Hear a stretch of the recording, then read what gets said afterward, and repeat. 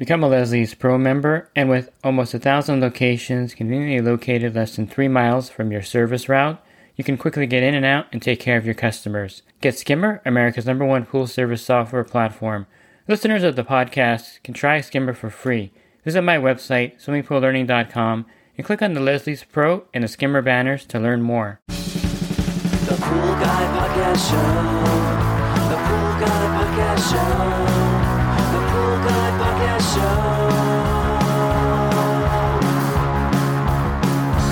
Yeah! Hi, welcome to the Pool Guy Podcast Show. In this episode, I thought it would be a good time to reset things, kind of let you know my background, where this podcast is going, kind of the history of what I do.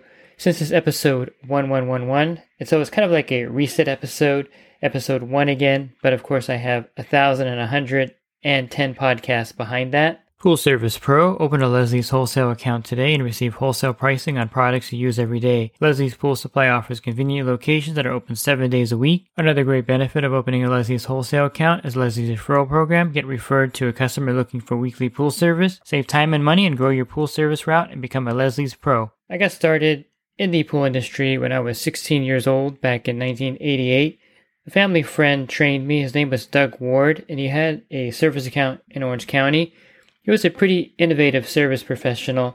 He was one of the first ones to be putting in the Aqualink systems in clients' accounts, and he was the ultimate professional.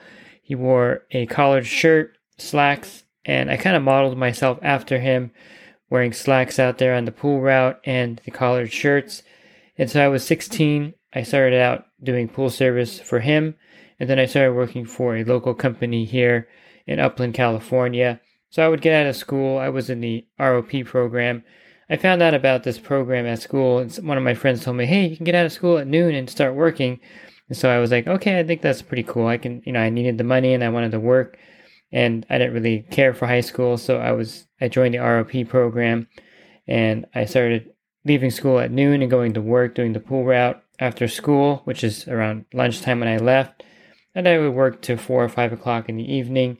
Sometimes I'd work on Saturdays, and I really enjoyed doing the pools and doing the service. And a funny side story is when my ROP teacher went to go check on me. So he's interviewing the owner of the store, and the owner's talking about how great I am and all these things. And the store manager, or the person that worked in the store at the time, his name was David also. So my ROP teacher thought he was talking about me, but then he found out that I was actually out there doing pool service, and something that was not allowed back then. Even in 1988, there were some regulations. A 16-year-old driving around doing work was not qualified for the ROP program. And so he talked to me. It's like, hey, I have to give you a failing grade because you're doing work that's not something that we approve, and it's not something the state approves of. So I have to give you a D for the class. I didn't care at that point. I just wanted to make money and work. So it's one of those things where it's always been in my nature to work, and to, I've been working since I was 16 years old, basically. And if you wanted to go back further, I was cutting neighbors' grass when I was younger, doing things to make money. And I've always been kind of business minded. So I haven't stopped since that time. And I'm 51 right now. And I've been in the industry since 1988. That's kind of my background, how I got started in the industry. I've worked for companies. I've had my own business. So I know both ends of it. I've done residential pools. I've done commercial pools. I've done just about everything out there. I call the time when I started the dark ages of pool service. There were no cell phones. We had pagers. There were payphones on every corner. And so if I needed to call a customer or to call in, I would go to a payphone and call. Now the pagers were interesting because you can get away with sending a message or getting charged for it by putting certain code numbers in. And so, it's one of those eras where you really look back and wonder how we got anything done and how we ran businesses. I remember I was at a pool and I was trying to take the motor off and I couldn't get it off, and there's no one to call, there's no YouTube. And so I had to be innovative, and I was able to rig something to get the final bolt off. But this is how we kind of worked back then. You had to think outside the box to do things. And it's one of those times when I think we should really appreciate the resources we have now. we have YouTube, we have Facebook groups, we have coaching programs, you have mentors. I mean, help is just a cell phone call away in just about any situation. So we're very fortunate now to be in this modern era of pool service. And I find it funny when I hear people say that when they started out, maybe 5 years ago, that they had no help, there was no resources in the industry. And to me, that's just laughable because you have way more resources in the last 10 years than you've ever had before.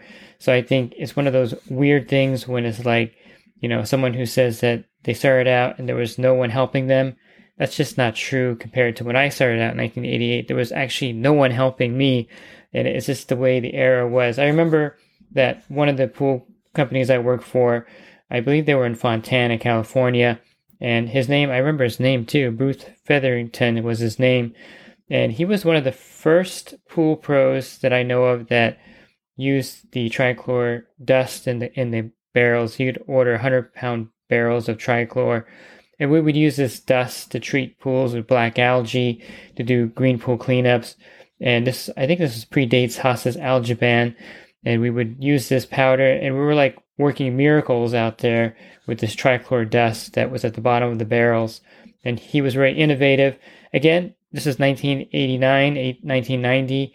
There was nothing on the internet about it. There was no information about granular trichlor and how it could really treat black algae and turn pools around.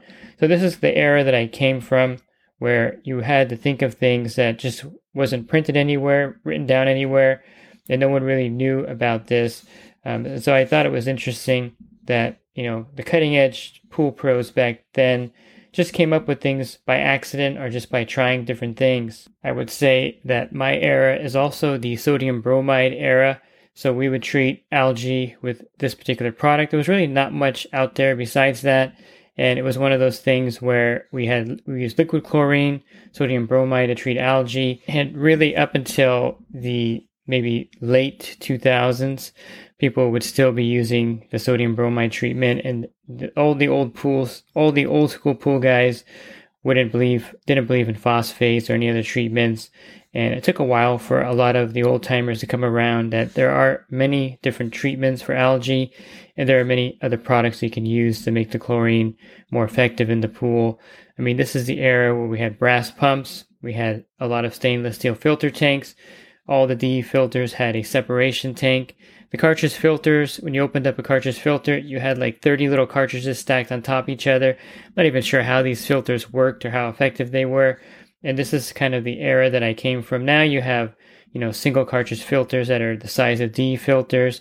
No one really knows what a separation tank is. You may see it on a Facebook group. Someone will post a picture of it and say, hey, what's this little tank by this DE filter? I have no idea what it is. There's some kind of bag in there. And of course, that was to catch the DE when you cleaned it. It's just a real mess. And I don't think anyone should be complaining about the equipment we're using or the pool equipment pads or anything of that nature, because we're really spoiled now compared to when I first started. And so a little bit about the podcast here. I've been doing this podcast since July of 2017. That was the first, July 9th, 2017 was the first episode. I was kind of the pioneer in the podcast industry. Shortly after my podcast launched, the Pool Chasers started their podcast, and I've been on their show, I think, 2 or 3 times now. They're great guys, and I really don't see them as competition. In fact, I don't see anyone in the industry as competition. It's not anything out of arrogance, but it's just the fact that we're all here to help everyone in the industry, and there should be no competition at this level. If we're giving information to people, then we should all be getting along with each other. After the Pool Chasers, there were a couple other podcasts, and then Rule Your Pool by Arenda came out, which is an Arenda podcast, which really gives you a lot of great information to maintain the pools out there on your route.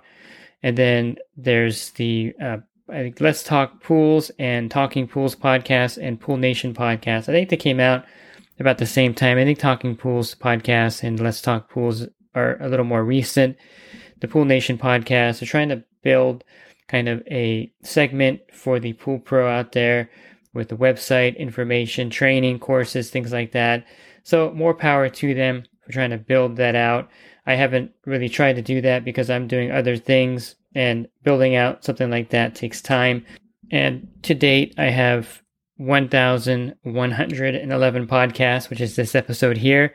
So I have over 1,100 podcasts that you can listen to and go back and listen to different interviews with guests. I think I've pretty much interviewed most of the people in the industry today, from Wayne Iversech, I think I got his name right, Rudy Stankiewicz, who is the host of Talking Pools. I have Terry Arco. I have many other, Harold Evans of Arenda. So there's tons of different interviews that I've done over the years with people in the industry.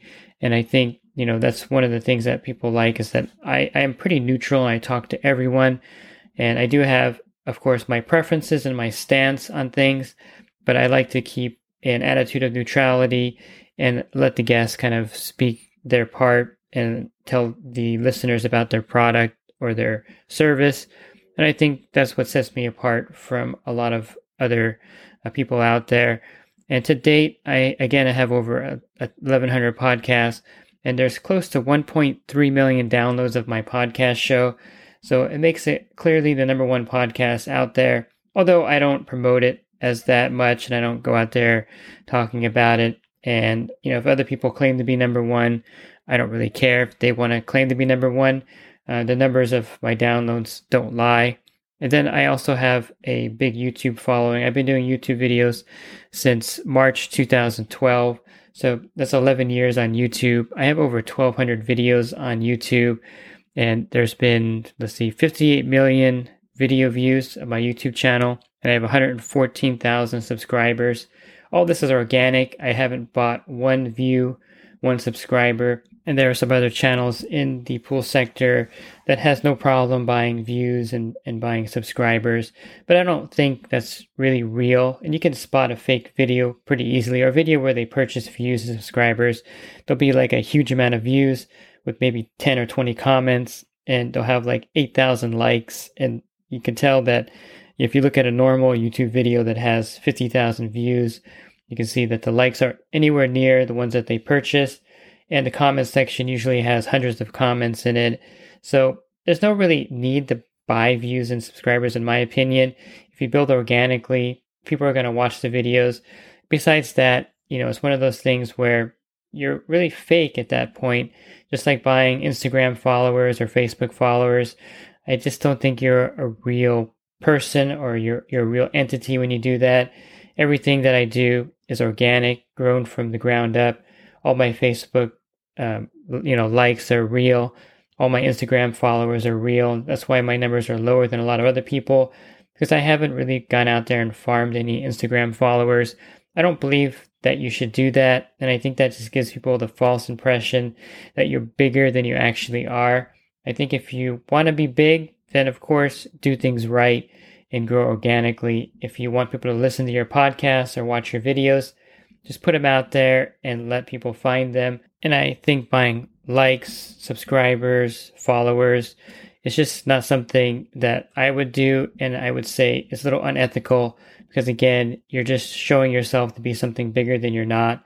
And if you're getting sponsors by doing that, the sponsors are being deceived. So definitely, I would say if you are going into the social media aspect of things, I would do it correctly and grow organically.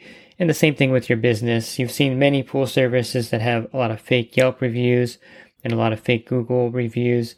And to me, that just shows a level of dishonesty that I wouldn't want this person servicing my pool if all the reviews are fake. And if that's how you want to start your business, or you think you're going to grow your business that way, I just think that it's just not an ethical way to do things. But hey, I'm probably old school, and, I'm probably thinking, looking at things differently, because I think that you should be a person of integrity, which is a whole person. You should be the same person wherever you're at, and your actions should reflect that. And I think if you're not, things will bleed out in different areas of your life, and people will see that you're just kind of faking it out there. Another passion of mine is to make sure that you as a pool professional have some kind of retirement plan, or some kind of way to sustain yourself after you finish with your service, because you can't clean pools forever. I look at it more or less like you're an athlete out there. And most athletes retire in their 30s and 40s. There's some that push it, like Tom Brady, that go even longer than they're supposed to. But your body can only take so much. It can only take so much exposure to the chemicals, to the sun out there. I can't tell you how many pool pros have skin cancer problems.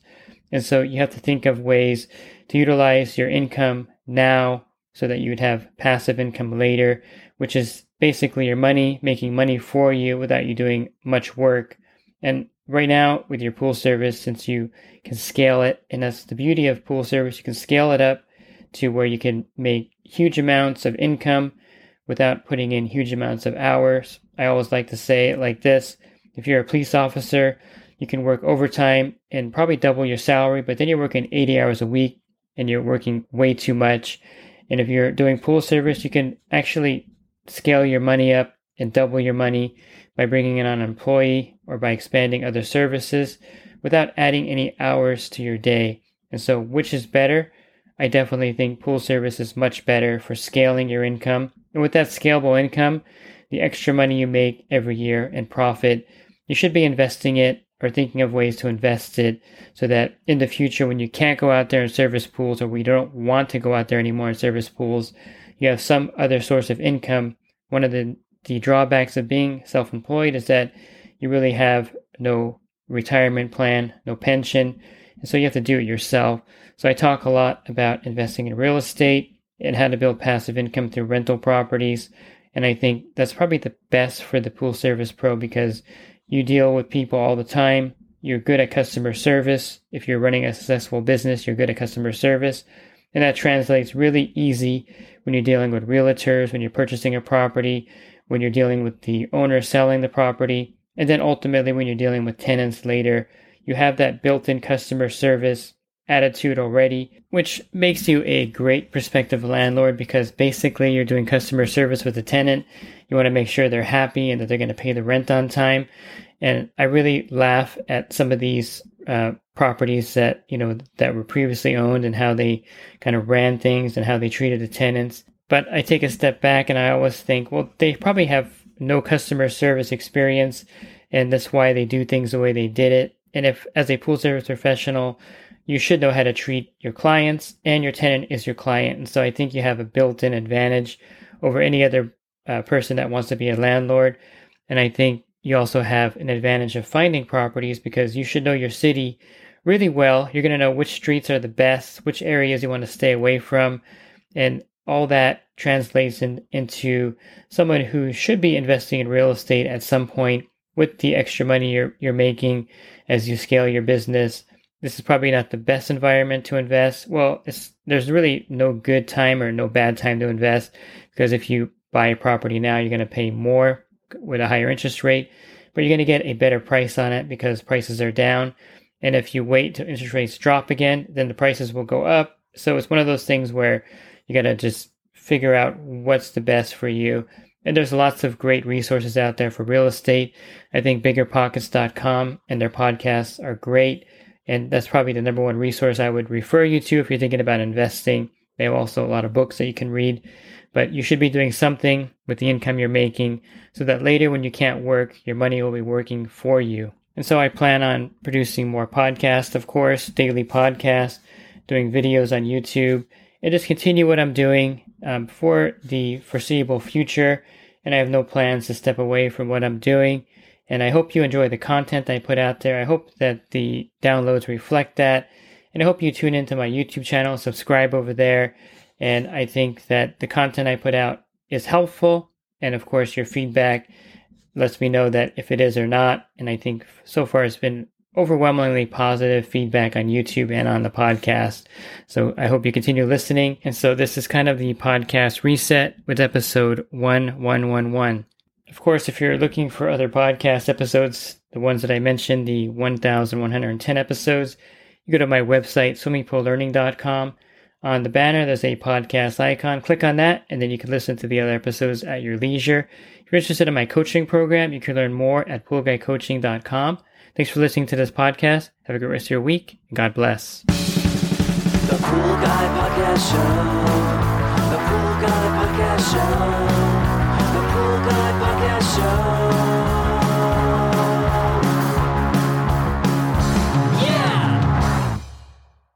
Real quick, if you're not using pool service software, try Skimmer free for 30 days at getskimmer.com/poolguy.